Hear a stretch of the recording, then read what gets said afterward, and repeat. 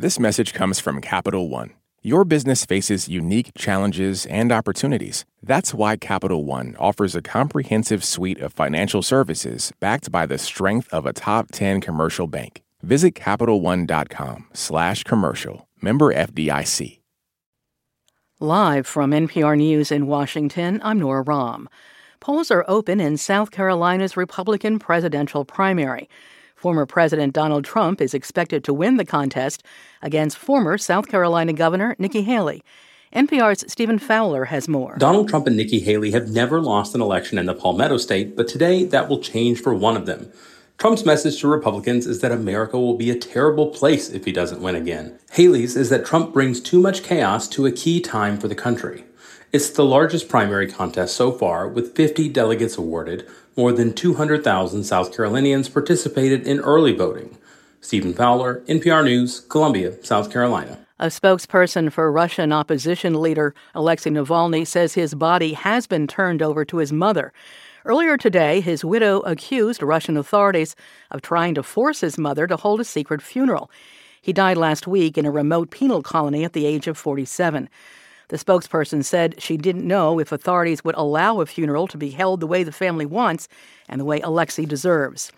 As Russia marks 2 years since its full-scale invasion of neighboring Ukraine, Russian President Vladimir Putin is projecting confidence that his country can meet its military objectives in Ukraine. From Moscow, NPR's Charles Maynes reports. The eve of the war anniversary coincided with Defenders of the Fatherland Day, a Soviet-era holiday with roots in the USSR's victory over Nazi Germany. In a video address, Putin took the moment to once again draw false comparisons between the Soviet victory over Hitler's Germany and the current invasion of Ukraine. The Kremlin leader insists Russia will outlast Western support for Ukraine and has praised his troops' recent advances. Yet after 2 years of fighting that has left hundreds of thousands dead and wounded, Russia only claims partial control over 4 regions it seized from Ukraine, and state polls show half of all Russians hope peace negotiations soon get underway. Charles Maynes, NPR News, Moscow.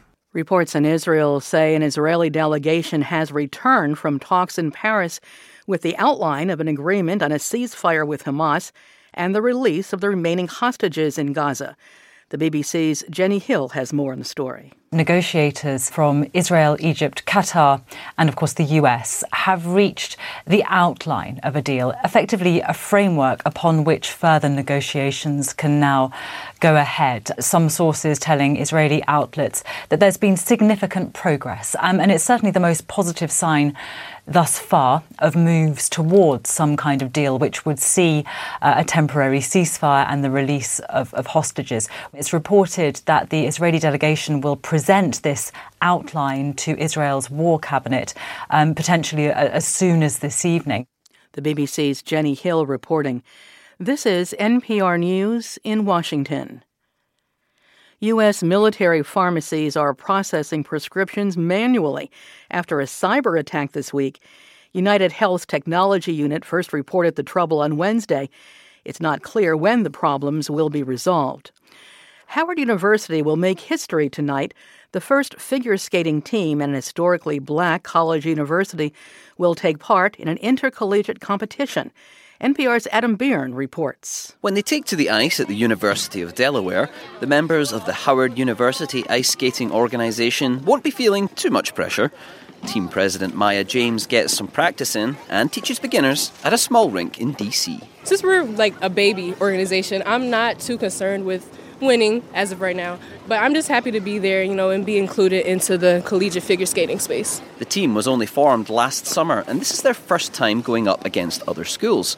Co-founder Cheyenne Walker says they've only recently gotten regular ice time for practice. We're probably going to be competing against people who skate on the ice maybe 2 or 3 times a week.